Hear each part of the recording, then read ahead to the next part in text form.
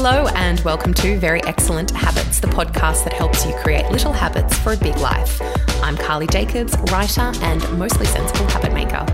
This week's episode inspiration comes from the listeners. I get heaps and heaps and heaps of requests for episodes around gardening, growing your own food, and specifically doing so in different kinds of environments because, not everyone lives on a giant acreage. Funnily enough, we do actually live on 2 acres here at our house, and we are slowly getting into growing and producing our own food. Most of our neighbours do it, so it's kind of the done thing around here.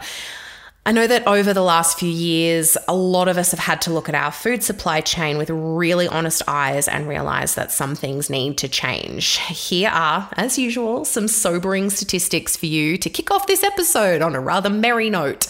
These statistics come from Food Bank Australia and they are a bit alarming. So 7.3 million tonnes of food is lost or wasted every year while 5 million Australians go hungry.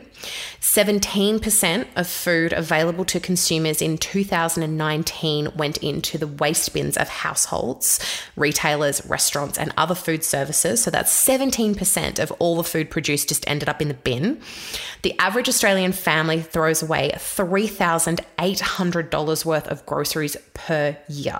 $3,800. That's so much money. Like you could go on a small holiday or like buy a really cheap car with that amount of money. The average Australian household sends roughly 4.9 kilograms of food waste to landfill each week.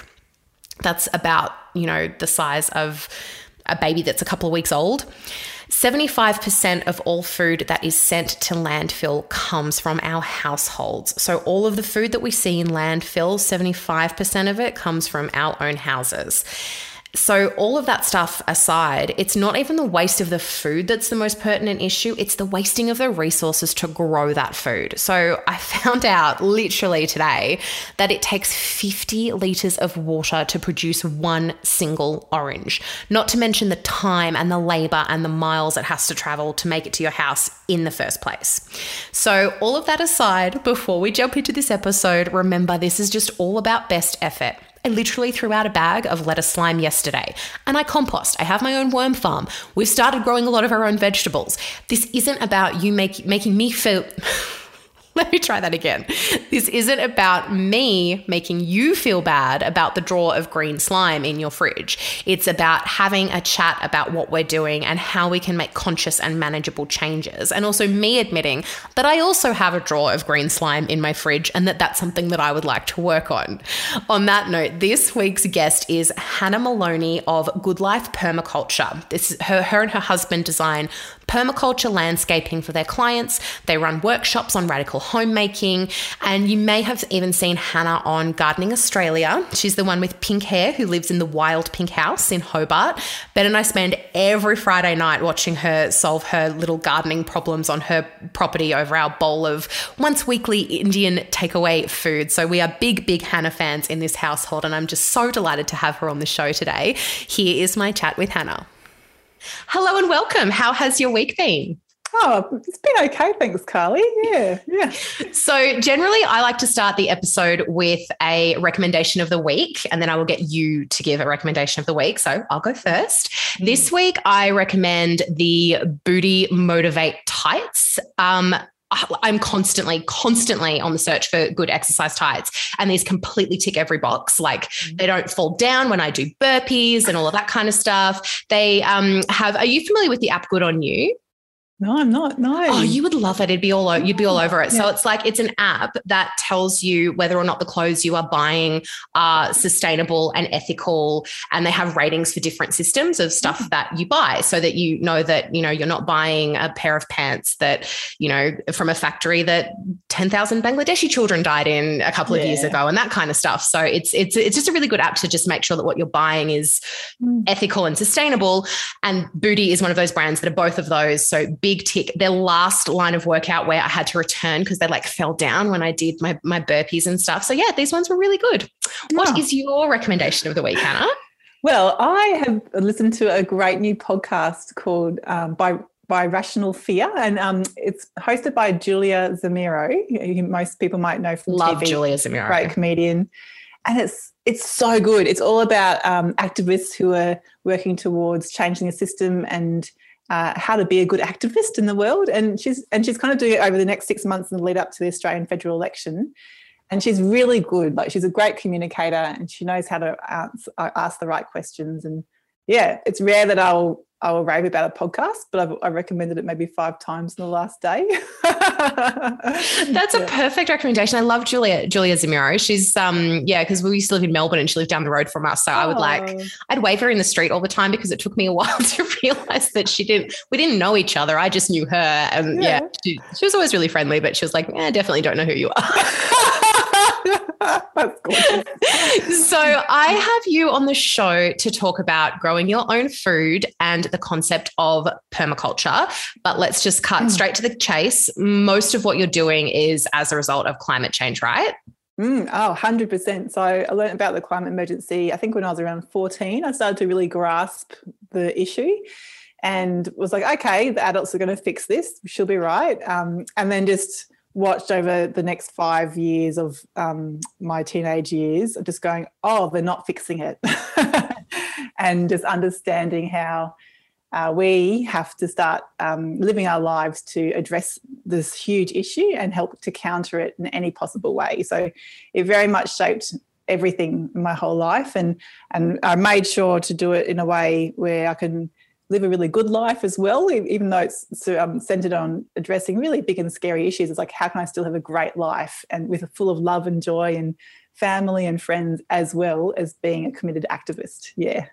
I've noticed that a lot of your stuff is based around politics, and I know that that's a big thing that's coming up a lot at the moment with, the kind of the rise of everything being sustainable and, stop using plastic straws and take your own cutlery everywhere. But the new wave of this is not a new wave for you, I know, because I read your book. You've been politically minded about this since way back when you first started getting interested in this. But there's a newer wave of I guess, kind of sustainable influencers that are saying, this is political. So how important is it to make sure that we're voting in the right people and getting that message out to people that that's the way to fix this? Oh, it's hugely important. And I really understand when some people say, what's the point? Like, nothing's going to change. Because our track record shows nothing will change. And so I really empathise with that perspective. And I really advocate for people to reclaim our democracy and to, in our upcoming federal election, to vote for climate safe policies. And I'm really paying attention to an interesting newer movement called Voices For movement, which is a movement of independents getting themselves elected with their community around Australia. And there's around 30 electorates who are registering for that kind of approach for the upcoming federal election. And they're all very progressive policies, and it's very interesting to have that movement away from the big parties and to go, okay, people are recognising they're not working, they're not representing us anymore. How can we represent ourselves as a community and to get the voices that we need in Parliament so we can get those changes that we need? So when people say to me, why are you so political? I'm like, well, why aren't we all so political? It's a wonderful, Australia is a wonderful country despite all the, all its flaws. We have a democracy that we can actually shape. So why not take that opportunity to do so? Yeah, absolutely. Our local member is independent for the first time in 90 years and Liberal before that for 90 years. So that's been a massive, massive thing for our local community. So that's just a little interesting thing to throw in there. That was huge. It happened a few years before we moved to the Northeast and we were like, whoa, that's great. That was just a really good omen for moving to, the place that we moved to. Yeah. So with permaculture and homesteading, it does seem to be a very popular uprising kind of cutesy thing that, all the Instagrammers are doing and that kind of thing, rising in popularity. I know it sounds so silly to say because it's been such a big thing for you for so long. Do you think that there is space for people to kind of half do this? I feel like, because I moved from like Fitzroy in Melbourne to a very tiny town in the last couple of years. And I feel like people who live in cities get left out of this conversation quite a lot. And it also depends on the type of city that you live in. So when I lived in Melbourne, I really wanted to be a part of the no waste movement. And I was following all of these New Yorkers who were into no waste. And, you know, they had just this amazing infrastructure in their little boroughs in Brooklyn, and they had community compost. And I was like, oh, I'm going to look up my community compost. And it just wasn't community compost. So what can we do when we don't live in the country and we don't live in cities that support these kind of movements? And like, what do you do with your compost when you just live in a suburb and you can't compost and there's nowhere else to compost? Like what? Yeah, I think it's a great point you raised, because most of Australia lives in big cities. Like that's where our population is actually centred. So we have to really start tackling this at a systemic issue, which isn't happening as a whole. Like some councils are more progressive than others, which is wonderful, and supporting things like community composting hubs where you can walk down with your little food scraps. That's what I was imagining in my head, like my little bucket of scraps, but there just wasn't one. And so in place of that not happening, it's like, how can we have those conversations so that we can help that happen as a community member, as a citizen? You can go, okay, I know Carly down the road's interested as well. And we've got this verge, or we have a spare garden, or we have a balcony, or there's a back alleyway. We can set up a worm farm. And so it is very much taking some initiative around that. But going back to the beginning of your question, it's like, oh, can you half do homesteading? I'm like, hell yeah, you can do it like 1%, you know, like whatever. And I think I have a great gratefulness, I guess, for some of the influencers on Instagram going hard, going, yeah, look at my amazing homestead, look how it's cranking. I'm like, awesome. And then I think the other part of the conversation that needs to be up there side by side is that this is how you can do something. You can do something of what I'm doing in the city, and doesn't matter if you don't do it perfectly, because unfortunately I think some of those influencers imply that you have to do everything or nothing, and if you don't do everything then you're not good enough, and like, oh, what a waste, you know, of an opportunity to communicate to people that doing something is awesome. And it definitely does not have to be perfect. I don't do anything perfectly. I do. Yeah, to get rid of that kind of narrative is unhelpful. It really is. And I think I also don't even necessarily think that it's the fault of the influencers. I think when a lot of people put this kind of content up on, you know, Instagram, let's face it, it is Instagram. I think it's the audience that take it upon themselves to just follow that particular thing, like right down to the letter, and be really hard on themselves when they can't reach the levels that influencer is putting out there. But so can you give us 3 starting points for avoiding food waste and growing or producing our own food at a very, very beginner level, possibly without a backyard or much of a backyard? Yeah, so preventing food waste, the best thing that we can all do is that when we're at the shops or the markets is only buy what you need. Even when there's a sign that says buy 2 for the price of 1, it's like, no, I actually only need 1 because without fault, by the end of the week, you're in your fridge or the cupboard, you'll have that bread going moldy, or, oh, that milk I didn't actually really need. That slimy bag of lettuce. Yeah, that slimy bag of lettuce. And so that's like, when people ask me, I'm like, do that, and that you save money as well as preventing food waste. And the next thing is, you might start learning a few skills about how to preserve food, or you go, oh, look, that milk's about to go off. I can quickly make a simple cheese, which you just need vinegar or lemons with, you know, so preserving is really good. I had something else in my brain I was going to say. Obviously we have a compost bin, but before we get to the compost bin, we learn how to do something else. I can't remember what I was going to say. Sorry, Carly. Is it like, no, is it, I think I might be able to guess what you're going to say. Is it the Sarah Wilson thing of like not being weird, like using the whole vegetable? Oh yeah. She's got a really great book that I read recently that's really good about like low food waste and stuff. The whole thing is just like, quit being a princess about food and just use all of it. Like if you don't have this herb, use a different herb. If it says lemon, use lime, like use whatever you have in your house, and not chopping. And like if you're cooking with broccoli, chopping up the stalks and using that as well. Oh, totally. And that to me is a given. I'm like, of course we should be doing that. And the other thing is I love eating food so much, and I have a slight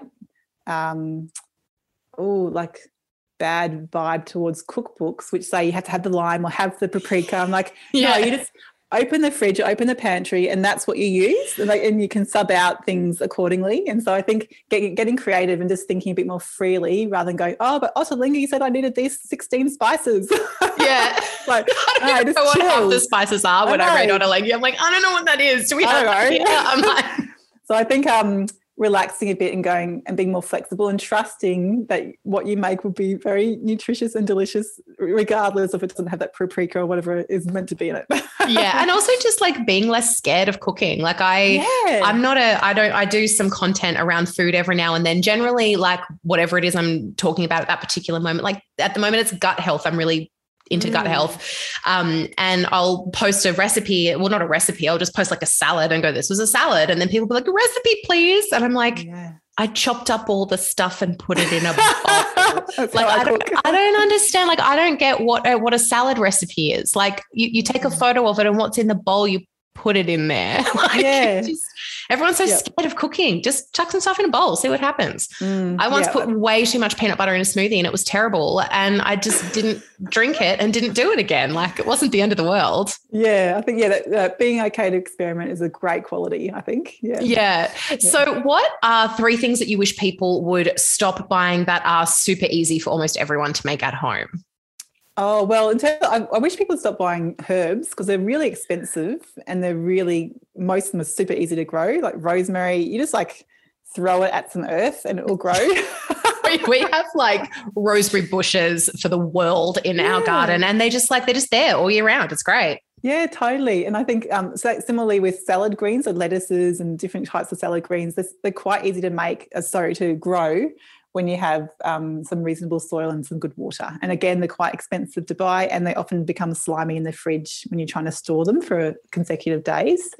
So herbs and greens are so great. And I think another one which is quite easy and which may not be on people's radar is like edible flowers. And that will be different depending where you live. But we grow lots of things called calendula and borage and nasturtiums, and they're beautiful and they'll just grow out of like the rock crevice up along the pathways.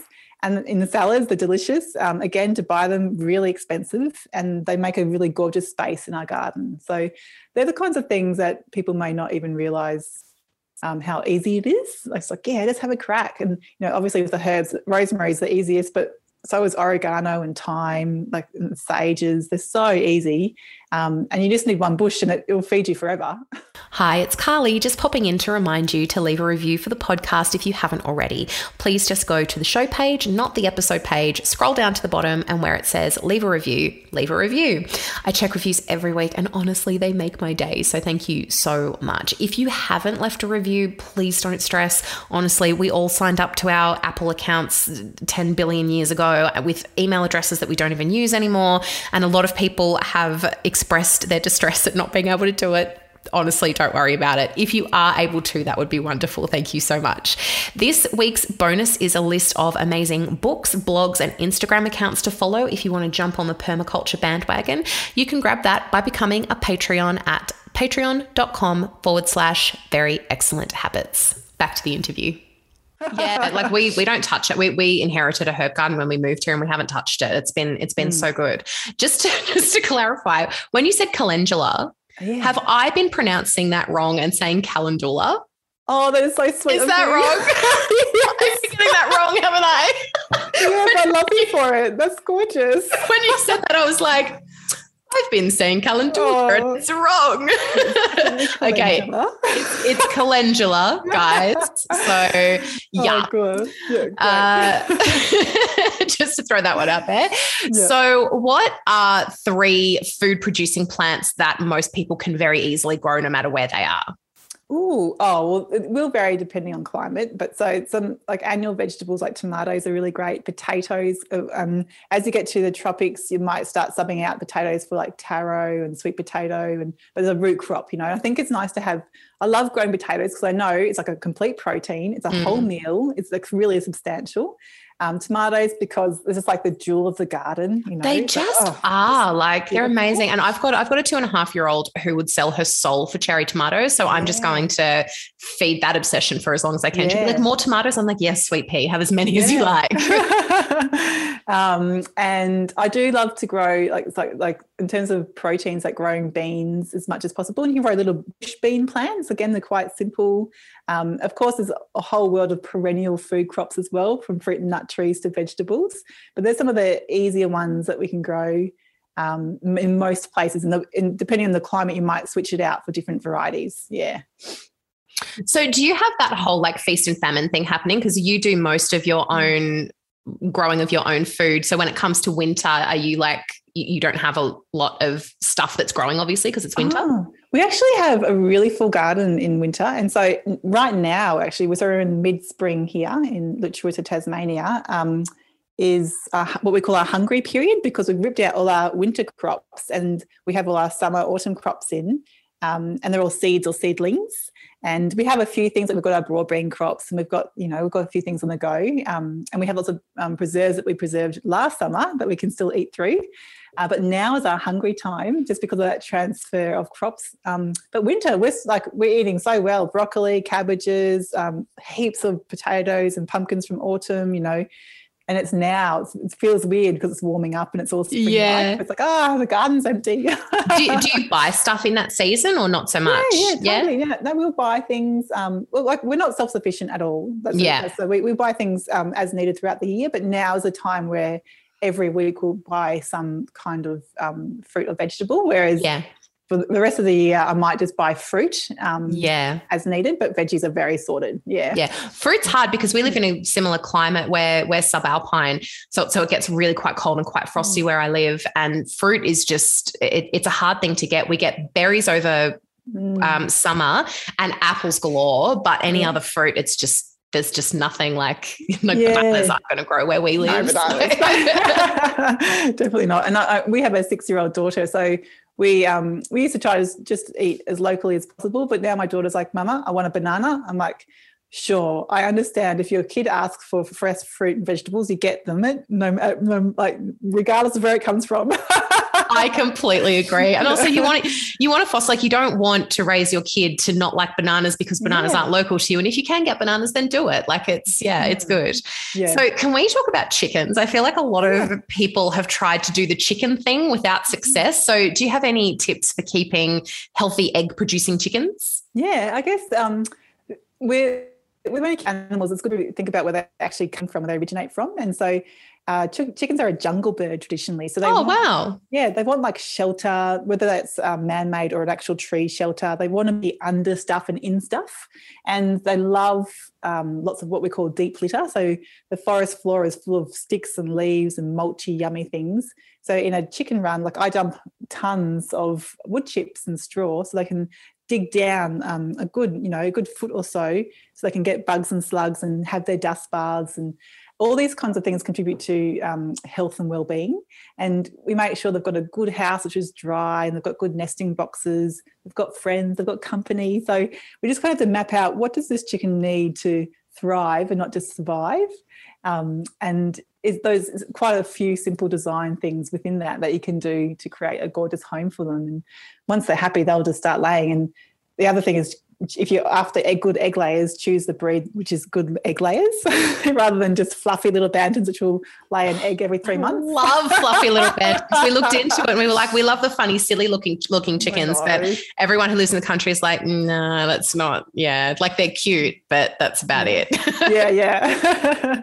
So I really love the book, the part in your book where you say the term self-sufficiency makes you cringe, and how you can easily get burnt out trying to do it all, and how you can have these 12-hour days and just not actually have any chance to enjoy this wonderful life that you're creating.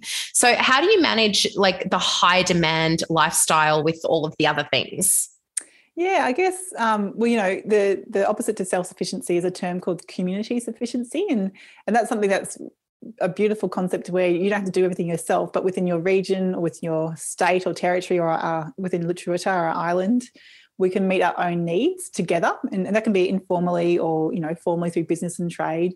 And that once you've got your own local resilience sorted, then you can then share your surplus or sell or trade your surplus. And so it's not about having your borders down and going, yeah, it's us against the world. It's about making sure you have a robust economy and social systems locally, and then you can participate in the global economy as well in an ethical way. So it's a different mentality about making sure local resilience first, then you can all connect later. And so I do have quite a busy life here. And so, but that concept of community sufficiency helps my brain go, I'm not trying to do everything here in my homestead. I'm trying to do as much as I can, as in many places I can. So a lot of my work is very much around social community change projects. And I garden on the weekend, and I end in the morning and the evenings with my goats and the animals and things like that. But I'm not actually a full-time gardener. People think, you're just frolicking around in the garden. I'm like, not really. It does look like that, I will admit. I do spend a lot, I probably am in the garden more than I have just mentioned, but my heart is really in the community. My partner Angela and I, we have a beautiful, good life here, but we recognise that it's not good enough unless we can help other people to have their own version of that, which doesn't always involve having a garden, but it's about having social justice, environmental justice at the forefront of how we live. So, my heart is very much beyond my fence line. Yeah. Oh, I love that. Yeah. Speaking of that, this brings me on to my next question brilliantly. I love that you talk about connection to First Nations people in regard to permaculture. And can you talk us through some of the things that we can do to support First Nations people in Australia on our journey in permaculture? And I just want to take this opportunity to point something out. I have been wanting for ages to put an address to country at the beginning of this podcast and name the Indigenous land on which I record. But where I live is disputed land amongst First Nations people. So I'm researching the name of the country I live on, and I'm still trying, because I don't want to say the wrong one. So I'm still doing the research of what my country is called. So a big apology. I have been meaning to do that, and I'm still working on it, but it will be there. But over to you, Hannah. How do we support First Nations people in our quest to have a more beautiful connection with our earth? Yeah, and I think part of that's educating ourselves and knowing whose country you live on. So we live on Milwinina country down here in Nipaluna, Hobart, on Lutruwita, the island of Tasmania, and just integrating that into your everyday language so it becomes normal, because it should be normal. That's what I'm trying to do. I want to do it so badly. No, you're doing great, Carly. And part of what you're doing is just learning and listening and going through those processes, which is important. And I work really hard, which is an imperfect process, I must say, about how do we centre First Nations people in the climate emergency conversation, because we have frontline communities in climate emergency, and a lot of those people are First Nations people, and they feel those impacts most. And so we have to be able to centre those people in the conversation. And of course, in permaculture, it's draws on First Nations communities globally around strategies and techniques for how to live well with the earth. So it's critically important we acknowledge that those origins within permaculture if you're educating or practicing that yourself. Some really practical ways I do that in our personal life is we pay the rent, which is a term that some people may have heard of, where we give a monthly donation to a local Aboriginal organisation with no strings attached. We just go, we support your self-determination. We understand you're doing great work within your community. Here is a monthly donation, which we'll do forever. Yeah. So and recognising that we live on their unceded lands. So we are paying rent to live here. So that's a really simple thing that we can do, which is a positive thing. We make sure in my permaculture work, I do a lot of teaching. So I centre First Nations origins of permaculture in the teaching, and acknowledge that we stand on their very broad and beautiful shoulders. That's really important, and highlight things. There is a risk in permaculture, and this does not speak to the originators of permaculture, Dave Holmgren and Bill Mollison, who have done some fantastic work around that.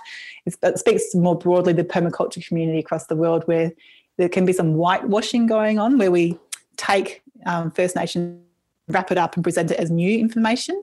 That's not cool. I completely agree. I'm learning all about that now at the moment in the yoga community. And there was a podcast I was listening to, and they were talking about the whitewashing of things like, you know, yoga and wellness and quinoa and all of that kind of stuff. So it's something I'm really clocking into at the moment. Yeah. So I think it's really important to be aware of that, and then to use whatever space that you work or live in, like to go, okay, let's keep centering this conversation around First Nations people. I really believe with the climate emergency that when we do that, we will start to shape our way of life a lot differently, and the solutions will be potentially a bit more unique than just technology and taxes about how do we actually move through these times. And I think it'll be centred.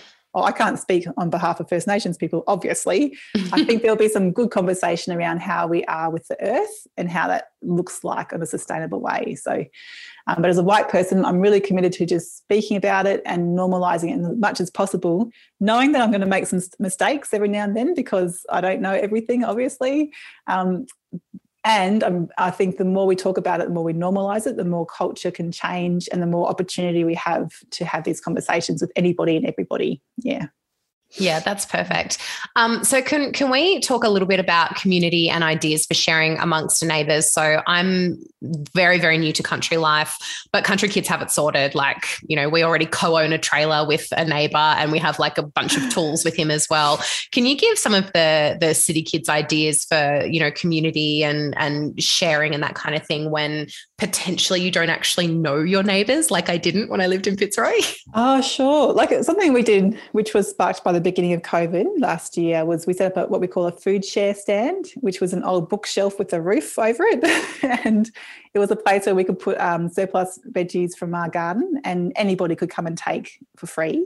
And then other people could do the same. So it's like a little mini free shop on the footpath. And it still is going to this day. And it's been a really positive thing for people to engage with. And it speaks to what kind of community that we are as well. It shows people that we care about each other, even if we don't know each other, which is nice. There's lots of other things which people can do or join in, like crop swaps or food share gatherings where you'll come together usually on a weekly basis and just swap things from your garden, which is lovely. And something that we do with people we know, some friends around the corner, is that we share a car. We share their car around the corner. So we don't own a car. We have a car share with Jodie and Marty. and we have an online calendar which we can just book in when you need it, and I just walk around and pick it up when I need it. And I actually love living in a city. It's a small city in Nipaluna, Hobart, but it's so many resources at our fingertips when we just start to ask. People actually love sharing. They love to offer things. They find it harder to ask for things. Definitely, yeah. I'm still learning that too. But I asked our friends, "Can we share your car?" They're like, "Yes." They were delighted. Amazing. So I think, I haven't got a vacuum cleaner here. I share my sister's vacuum cleaner around the corner. That's perfect. So I really love not having unnecessary stuff. I'm like, I reckon I could share something in my community, or I could either have something here to share or I can share someone else's thing. So I really encourage people to tap into their friend and family communities and networks to go, oh, what can we share here? Or start a community, which may be as simple as that food share stand I mentioned, where you don't actually ever have to gather together, but you've got a beautiful, tangible checkpoint where people can come and go from. So I think there's some really nice things we can do. And I'm really keen to bring back the community notice board. I love a community notice board. Yeah, they're still around, like in shop windows you'll see people advertising or looking for things, but back in the day before the internet, the community notice board was where it's at, and you just went there and you just hung out and you saw what was, who was doing what and what was happening. And last week when we had a big social media crash and I was out maybe for half a day. Yes, like, Facebook went down. And which was kind of a beautiful silence. I loved it. I was actually I was super proud because I'm being really low on social media at the moment and trying to only be on Wednesdays. And I've been so good. I missed it. I didn't even know it happened. Like that's how not social media I've been this week. I was like, yes, I didn't even know Facebook was down for 8 hours. Well done, Kylie. Yeah. Thank you. I just needed to share that with the group. Those are the things I think about. I'm like, yeah, bring back the community notice board, get to know your neighbours and your community, and then, use the community that you already do have as well. Yeah. We actually do, because our town is really, really tiny, and we do have a community notice board that's really quite active, because we have a post office that's actually run on a volunteer basis. So no one in my town has letterboxes. You have to go to the post office to pick up your mail, and it's run on volunteer. So it's open for 2 hours in the morning and 2 hours in the afternoon, and it's community run. But yeah, the notice board is thriving, because a lot of very elderly people live where I live, and they don't do the phones and things. So they need to know about all the stuff with the, community notice board and stuff. So it's actually, it's marvelous. I'm a huge advocate for the community notice board. Bring it on. So I like to finish the show with a segment called Kicked My Ass and Kick Ass, where we both share something we struggled with this week and also something that we rocked at. So I will kick off with Kicked My Ass. Last week, I'm laughing, but it's quite dreadful.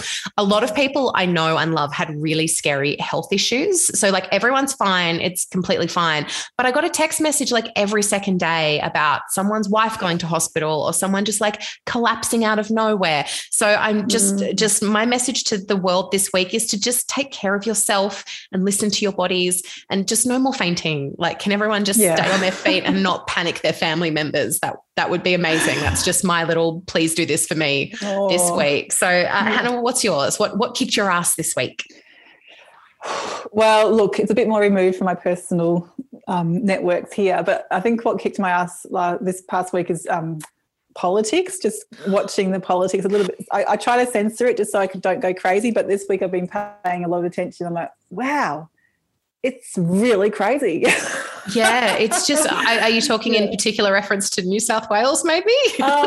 Nationally, I think, yes, New South Wales has got some interesting things on the go, but just what's happening with the lead up to COP26 in Glasgow with Scott Morrison potentially not even going to the global climate talks, and watching the National Party start to, brainstorm solutions for the coal industry, which includes giving them potentially $250 billion.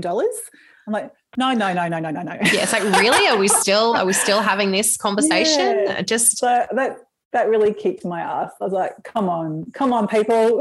I also read last week about this couple in Melbourne who have gone full solar, full electric, and they're suing the Victorian government for putting taxes on them. You have to pay if you're an electric car driver in Australia. I think it might just be in Victoria. I'm not totally across the details, but it's like a tax for driving on the roads, and they're like, you've got to be kidding me. You are taxing me for making the best climate decision. And it's really expensive to get electric cars in Australia. There's no kickbacks. There's no incentive to do it. You have to. It's really not. And they're just and we're being punished for it. It's just mind blowing reading things like that. And you're thinking, you are not only are you not taking affirmative steps, but you're putting a block in front of the people that are making affirmative steps. Yeah, it's mind-blowing. So I think it's got to keep the positivity and keep our eyes forward and moving forward.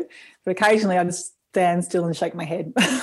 Yeah, absolutely. Just what are you doing? So my kicked ass this week, the thing I was really good at was that last week I had a really, really properly productive week, and I got so much stuff done. And I feel like it's been over a year since that happened. So it was just really nice. I just got heaps of things done. It was good. So thank you. What did you kick ass at this week? Mate, I totally nailed school holidays. I just was hanging out with my daughter. I just went deep into relaxo mode, and we just faffed around, and I just don't want to leave. And I didn't want to leave. Today's the first day of her school going back, and I was like, oh, bummer. Oh, that's lovely. See, I've got a 2.5-year-old, so holidays for me are still in that toddler phase of just trying to tire her out. So I'm very much looking forward to the time when spending a full day with my daughter is just incredibly relaxing and restorative, rather than hiking her up a hill so that she sleeps well tonight. Yeah, I hear. I've been there. Hey. Thank you for being the beacon on the other side.